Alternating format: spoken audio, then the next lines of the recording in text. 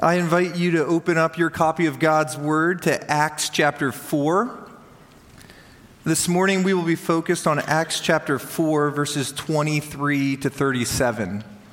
If you're using the Bible in front of you, that'll be page 912.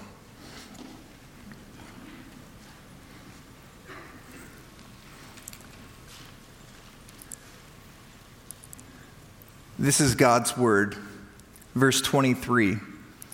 When they were released, they went to their friends and reported what the chief priests and the elders had said to them. And when they heard it, they lifted up their voices together in God and said, "Sovereign Lord, who made the heaven and the earth and the sea and everything in them, who through the mouth of our father David, your servant, said by the Holy Spirit, 'Why did the Gentiles rage and the peoples plot in vain? The kings of the earth set themselves, and the rulers were gathered together against the Lord and against his anointed. For truly in this city there were gathered together against your holy servant Jesus, whom you anointed, both Herod and Pontius Pilate, along with the Gentiles and the peoples of Israel, to do whatever your hand and your plan had predestined to take place. And now, Lord, look upon their threats and grant to your servants to continue to speak your word with all boldness, while you stretch out your hand to heal, and signs and wonders are performed through the name of your holy servant, Jesus." Verse 31, and when they had prayed, the place in which they had gathered together was shaken, and they were all filled with the Holy Spirit and continued to speak the word of God with all boldness. Now the full number of those who had believed were of one heart and soul, and no one said that any of the things that belonged to him was his own, but they had everything in common. And with great power the apostles were giving their testimony to the resurrection of the Lord Jesus, and great grace was upon them all. There was not a needy person among them, for as many as were owners of lands or houses sold them and brought the proceeds to what was sold and laid it at the apostles' feet. And it was distributed to each as any had need. Thus Joseph, who was called the apostle Barnabas, which means son of encouragement, a Levite, a native of Cyprus, sold a field that belonged to him and brought the money and laid it at the apostles' feet. This is the word of God. Let's go to him for help. Father, yet again we gather here this morning with our Bibles open, eager to hear from you, because we know that when the Bible speaks, you speak. And so, Father, we pray that you would give us eyes to see and ears to hear and minds to comprehend what you have for us this morning. And it's in your Son's name we pray. Amen. Prayer. Who comes to mind when you hear the word prayer? Maybe a pastor or a missionary story that you learned when you were a kid. Maybe you think of the prayer of a grandparent or parent or relative who tells you that they are constantly praying for you. But let's be honest for a moment. Have you ever judged anyone else's prayer? Too long or too short? Maybe you agree with Charles Spurgeon where he said short prayers are long enough. Or maybe you think short prayers show a lack of intimacy with God. And if we were to go even another level of honesty, we could all probably recite the prayer of a mom, dad, brother, sister when they're called upon to pray each and every time before the meal. We can easily judge what fills other people's prayers. A toddler praying for a doll baby that's not even alive. A teenager asking God for a new car when they don't even know how to drive. Someone who's asking God for health, and we look at their lifestyle and it is anything but healthy.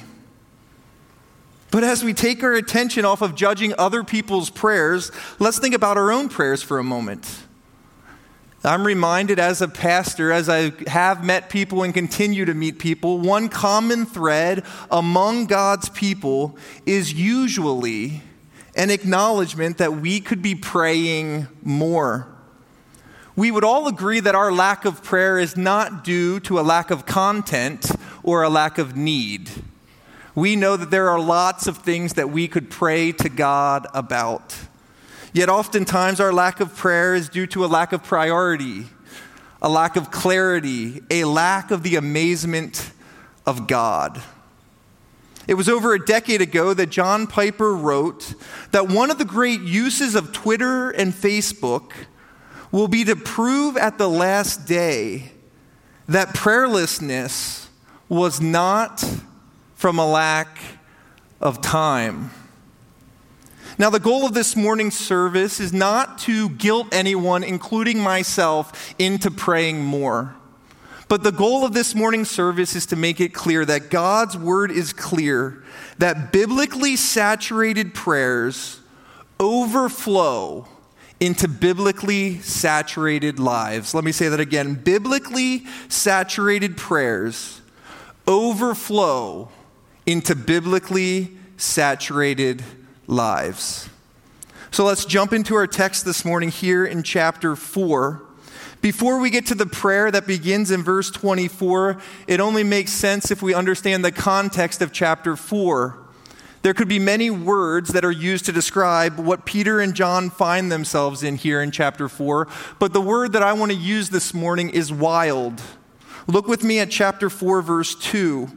Peter and John are doing what God called them to do, and those who were in charge, the rulers of the day, verse 2, were greatly annoyed because Peter and John were preaching to the people and proclaiming Jesus, the resurrection from the dead. Peter and John were doing what God called them to do, and they found themselves arrested. They found themselves put in prison. They found themselves continuing to boldly proclaim truth, and then they find themselves released. Which leads us to verse 23 this morning, which says, when they were released, they went to their friends and reported what the chief priests and the elders had said. And when they heard it, they lifted their voices together to God and said, we see an example here of corporate prayer. God's people were gathering together to pray, and this leads us to our first observation this morning. Verses 24 to 28, we see an example of a biblically saturated prayer. Now, of all the things that Peter and John could pray about, of all the things after they got released from prison that they could ask God for, it is fascinating that what they begin with is an overview of most of the Bible. They begin in verse 24, Sovereign Lord, who made the heaven and the earth and the sea and everything in them. It's far different from a conference I was at before where someone stood on the platform and they began their prayer by saying, hey God. Now I understand the intention to show an intimacy with God, but prayers that begin with a lack of reverence show what we actually believe about the God who is hearing our prayers. And Peter and John begin this prayer by saying, Sovereign Lord. Now let's not forget the context here. It would be easy for Peter and John to think that the religious rulers of the day were the ones who were sovereign. It would be easy for Peter and John to think that the political rulers of the day were sovereign. They were just in prison. Yet they acknowledge at the beginning of this prayer that there is only one who is sovereign, and it's not the political leaders, it's not the religious leaders, it is God. And I don't know about you, but oftentimes when I find myself in the extremes, either in a moment of crisis or in a moment that seems like it's a moment of prosperity, I find it hard to remind myself foundational truth. Yet Peter and John, who recently were in crisis, now appear to be in prosperity. They center their prayer on the sovereign God. Now, if you've been here for the past several weeks, our ears should be ringing. As we've been learning the 2 ways to live, this sounds awfully close to step 1 of the 2 ways to live. That God really is the good ruler and creator. If this is true, if it's true that God is not like a genie in our pocket that we ask whatever he wants and we hope that he gives it to us, but if he is the sovereign Lord, it makes sense that Peter and John would go to God first. But they continue this prayer with the reality of people and sin. Interestingly enough, a few weeks ago, Pastor Nick preached a sermon using Psalm chapter 2 as his text. And that is the same exact biblical text that Peter and John and their friends quote here in this prayer to God. Look down with me at the end of verse 25. They pray, "Why did the Gentiles rage and the peoples plot in vain? The kings of the earth set themselves, and the rulers were gathered together against the Lord and against his anointed." This prayer of Peter and John acknowledges that God is the good ruler and creator, but it also acknowledges the reality of people and of sin.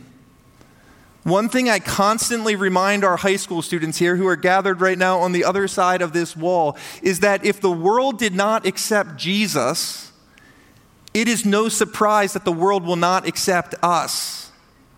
And Peter and John in this prayer remind themselves that the people were setting themselves up against Jesus. This biblically saturated prayer that Peter and John and their friends were praying, it helps us understand more of who God is. We understand as they quote the Old Testament in the New Testament that the God of the Old Testament is the same God of the New Testament. In our world today, it's common to think that the God of the Old Testament is this angry grandfather who is bringing wrath, and the God of the New Testament is this Jesus who has flowing hair and is holding a white lamb. But this prayer reminds us that there is one God who is sovereign, and his name is Jesus. Also, a clear reading of this text, when we read the Bible, we can learn so much about who God is. We see a clear picture of the Trinity. Look with me in verse 25. They're praying to God. They're acknowledging the Holy Spirit. And in the end of verse 26, they talk about the anointed one, the Christ, who is Jesus. But let's be reminded here. As Peter and John and their friends are praying, we don't know who's saying what. Peter might be saying part of this. John might be saying part of this. Philip might be saying part. We don't know who's saying what. But they were not praying for pity. As they were praying, they were reminded their purpose. In verse 27, they pray acknowledging Jesus. Look with me at verse 27. It talks about people who were gathered together against your holy servant, Jesus. Verse 28, that the people who were gathered, they did whatever your hand and your plan had predestined to take place. If God was sovereign over those who murdered Jesus, then God was also sovereign over those who just put Peter and John in prison. But let's not miss the beautiful parallelism here, the beautiful distinction as they pray. They pray and they say, there were people gathered right here in this city. And why were they gathered? They were gathered to kill Jesus. But that Jesus didn't stay dead. And now in this same city, there are people gathered. But we're not gathered to kill Jesus. We are gathering to proclaim Jesus. We are gathering to pray. Now, talk about a biblically saturated prayer. This doesn't sound like a prayer. This sounds like a Sunday school class. But let's not miss what's happening here. Peter and John and their friends are showing that dependence on God is necessary before we ask request of God. I'm afraid far too many of us in the church and far too many of us in our church are far too focused on what we can receive from God instead of first remembering what God has already given to us, mainly Jesus. And this is what biblically saturated prayers look like. Prayers that have so much of the Bible weaved throughout them, not so that it sounds like we can win Bible trivia, but prayers that have so much of the Bible weaved throughout them so that we can stay close to the heart of God. I want you to think about the last time you were at a campsite. The last time you were at a campsite attempting not to blame your spouse for the brilliant idea to have a tenting trip with rain in the forecast. You wake up in the morning, not only is your tent saturated, but your clothing is saturated. One thing that you desire to have is a warm campfire on a cool morning. But you realize you forgot to cover the firewood. This wood is wet. It is dense. It is bursting with moisture. This wood is saturated. Are our prayers saturated with the Bible? But next we see in this text not only biblically saturated prayer, but we see in verses 29 to 30 biblically saturated request. First they pray to God, and now they request to God in verses 29 to 30. Look down and read with me. As they continue to pray, they say, "And now, Lord, look upon their threats and grant to your servants to continue to speak your word with all boldness, while you stretch out your hand to heal, and signs and wonders are performed through the name of your holy servant, Jesus." As they are praying this prayer, it becomes very obvious that the focus of this prayer is God. The focus is not them. But the request that we see here in these verses, in verses 29 and 30, is that God would continue. Maybe if you're someone who underlines in the Bible, maybe you want to underline the word continue. If you're anything like me, I like to pray big prayer requests, fun prayer requests that if God answers, He is the only one that gets the glory. But Peter and John model well for us that sometimes we need to just pray that God would continue His work in our lives. This prayer request for God to continue only makes sense if we have an understanding that God is the only one who can change our circumstance. This is why first we need to ground our prayer in the Bible before we request anything of God. The same God that has been at work throughout history would continue His work in the lives of Peter and John. But the second thing they pray for is that God would continue to grant them boldness. Let's not miss the beautiful irony and power of this statement. This is Peter who is praying for boldness. Let's think for a second. Where else do we see Peter? Before the book of Acts, we look back at the Gospels. Peter has a love-hate relationship with the term boldness. Jesus is out on the water. What does Peter do? He jumps in. He walks on water, he looks the other way, and he sinks. This is Peter, moments before Jesus is crucified. He was anything but bold. He denied Jesus 3 times, once to a young girl. And now, days, weeks, months later, what is he praying for? He is praying that God would grant him boldness. This really should be a reminder for all of us that we are all a work in progress. Peter is not the man that he once was.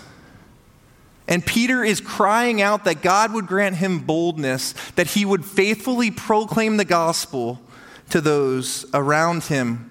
One theologian points out that these people are not praying against those who persecute them, but instead they're praying for their own faithfulness in witness.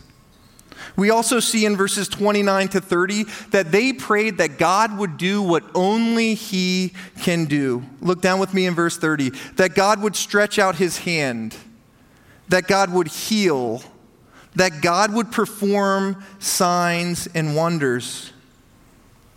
These are things that only God can do. We're reminded that biblically saturated prayers remind us that there is one hero, and it's not you and it's not me. And it's not Peter and it's not John. They are praying to God. And God is the only one who can do these things. Now, it's appropriate to note before we move on, it's not wrong to ask God for things. And it's definitely not wrong to ask God for things that seem trivial. Just recently, I was talking to someone who told me they wanted something. And I said, "Have you asked God for it yet?" He said, "No." However, if we are going to have biblically saturated requests, we must keep our requests before God in the right perspective. We must ask ourselves if our requests to God are grounded in the Bible. You're no longer at the wet campsite. Now you find yourself in your driveway. You're about to wash your car. Or maybe you're not in your driveway. Maybe you're in the parking lot of a shopping center and you're about to help a fundraiser for a Little League baseball team and you're about to have a car wash. You hold the sponge in your hand. The sponge is light. I think most sponges for car washes are yellow. That's what I'm picturing in my hand right here. It feels as light as the air. But in a moment, this sponge is going to be dipped into warm, soapy water. Unless you're at the Little League fundraiser, then you might be 10th in line and it might be gross, disgusting water. But for a better visual, let's go back to your driveway. You're about to dunk this sponge into warm, soapy water and you're about to clean your car. It is no longer light and fluffy. It is now sopping wet. It is now ready to be wrung out. This sponge is saturated. I wonder if we made a list of our recent requests that we asked God. I wonder if we made that list and we were to wring it out. Would we think that our requests are saturated in the Bible? Or are the requests that we bring before God saturated in the things of the world? This leaves us with the last section of this passage. It leaves us with verses 31 to 37. It's the result. It's the overflow. The overflow of biblically saturated prayers is biblically saturated lives. We see in verse 31 that God answers their prayer. We see very clearly that God answers, and we see the word continued, and we see the word boldness. What did God answer? He answered that they would continue to speak the word of God. And how would they do it? They'd do it with boldness. They'd speak the word of God even if it cost them everything. Even if it cost them never seeing their family again. Even if it cost them losing all the material possessions they had, God granted them the ability to continue to speak the word with boldness. And it was God who answered that prayer request. We also see part of the overflow of the biblically saturated prayers we see in verses 32 and following. The first thing we see is for God's people, there was a sense of unity. Look with me at verse 32. Now the full number of those who believed were of one heart and soul. That's not normal. By God's grace, I've been a Christian for about 25 years, and there's plenty times in those 25 years, I look at other Christians and I'm like, you are annoying and you are a jerk. And for each of those people, they're probably looking at me saying, you're annoying and a jerk. But we're reminded in this passage that even though we might vertically believe the same thing, that biblically saturated prayers can lead to biblically saturated lives. And one example of this is a unity. Again, if you circle in your Bible, maybe you want to circle the number full. There was a full number of those who believed were of one heart and one soul. We also see something else that's uncommon here in the second half of verse 32. And no one said that any of the things that belonged to him was his own, but they had everything in common. We see that there was a biblical sense of generosity. That's not common in our world today. If you continue down, we don't have time to read 34 to the end again, but we see examples of how this generosity was found throughout the book of Acts. And maybe most shockingly, I think one of my favorite verses in this passage, verse 33, we see a result of this biblically saturated prayer is gospel speech. Look with me at verse 33. It says, "And with great power the apostles were giving their testimony to the resurrection of the Lord Jesus Christ, and great grace was upon them." It's because Jesus actually rose from the dead. He didn't stay dead like everyone else. He rose from the dead. And if Jesus actually rose from the dead, they could not be quiet about it. They could not be quiet even if it meant they had to risk everything.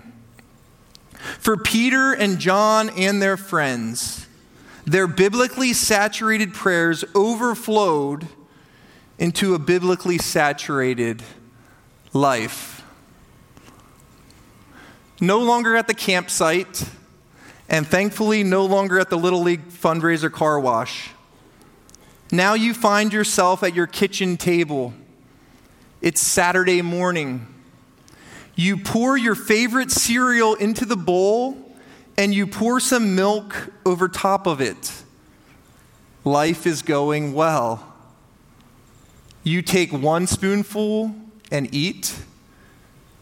You take a second spoonful and eat. And then almost like it was on command, almost like it was planned, the cell phone vibrates, the baby cries, the doorbell rings. Your perfect breakfast is interrupted. 10, 12, 15 minutes later, you sit back in the same seat at the same table with the same bowl of cereal in front of you. You go down for spoonful number 3. You put it in your mouth. And no longer do you have Cheerios that have been covered in milk, but you have milk that has saturated the Cheerios. You've waited too long. The cereal is saturated. It is overflowing. And it makes me wonder, Old North Church, people that I love, are our lives saturated with the Word of God? It's one thing to claim that our lives are saturated with the Bible, but it's quite another to actually be. And we must point out before we're done this morning, Acts chapter 4, the story of Peter and John and their friends. This is a description. This is history. They were praying. You and I are not Peter, and Peter is not us. However, we know that throughout the Bible, it is a prescription, or it is a command, that those who are part of God's family would be marked as those who pray. Jesus assumes that his followers would pray. When he gave the Lord's Prayer in Matthew's gospel, he did not say, "if you pray." What did he say? He said, when you pray. 3 quick closing encouragements for our church around the topic of prayer. Thinking about this text first, this text reminds us that we don't need to pick between being a prayer person and being a Bible person. Why separate friends? I love what one theologian said. He said, the secret to prayer is simply praying. Our goal shouldn't to be known as a prayer person or a Bible person or a service person. Our goal should be to live as Christians, as followers of Jesus. And if by His grace we can live as Christians, our lives must be marked by biblical prayer. Second, this text reminds us that we must avoid evaluating God's answers to our prayers through human eyes and our timeline. We must avoid evaluating God's answers to our prayers through human eyes and our timeline. I'm reminded of one of the most fascinating news stories over the past 6 months. When Tom Brady retired, the last football that he threw for a touchdown, the receiver caught it and for some reason threw it into the crowd. The person who caught the ball smartly kept it, put it for auction, and it sold for $518,000. Over $500,000 for the last touchdown ball by Tom Brady. However, the person who bought that football did not realize that shortly after, Tom Brady would come out of retirement. No longer is this the last touchdown ball that Tom threw, but this is one of many that Tom threw. He didn't know the mind of Tom Brady, or he wouldn't have bought the ball. Infinitely more important than Tom Brady's timeline is the timeline of our sovereign God. We often see day, week, month, year. God sees eternity. Also reminds me of a missionary I learned about as a teenager. A missionary who prayed and prayed and prayed that God would move. He wore the boards out by his bed because he was on his knees praying so much, but saw very little result. Very little result until after he died and God moved. I don't remember the missionary's name. Honestly, it might have been made up by a youth leader who was trying to urge high school students to pray. But the principle is true.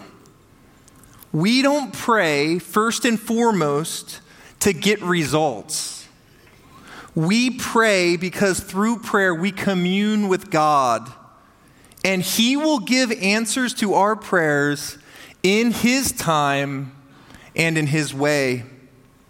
Third and last, encouragement for our church around prayer. Let's let God's answers to our prayers drive us to greater faithfulness. Let's let God's answers to our prayers drive us to greater faithfulness. If you look in the compass or the bulletin that you got when you walked in, you'll see the title of this sermon is The Earth-Shaking Prayer. The reason it's titled The Earth-Shaking Prayer is if you look in verse 31, as soon as they were done praying, right before verse 31, we see the end of quotation marks. They're done praying. And the writer of Acts says, and when they had prayed, the place in which they were gathered together was shaken. It was shaken. Probably thought they were in the midst of an earthshake. But it's interesting that when we read this text in the book of Acts, there's no emphasis or celebration about the fact that the ground was shaking. What's the emphasis on? The emphasis is they just prayed, and now by God's grace they would push ahead in biblical faithfulness. I think we so often look for results in our prayers in the wrong places. We wonder Why has God not answered our prayers? When in reality he has. But our focus, our eyes, our expectation has been in the wrong place. May we be a church whose prayers, saturated in the Bible, drive us to greater faithfulness. Because if we pray biblically grounded prayers, we know however God will answer, it might not be the way we wanted it to be. It might not be the way we anticipated it to be.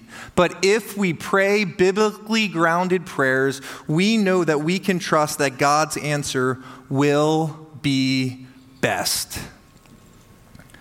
So with that, let's go to the Lord in prayer.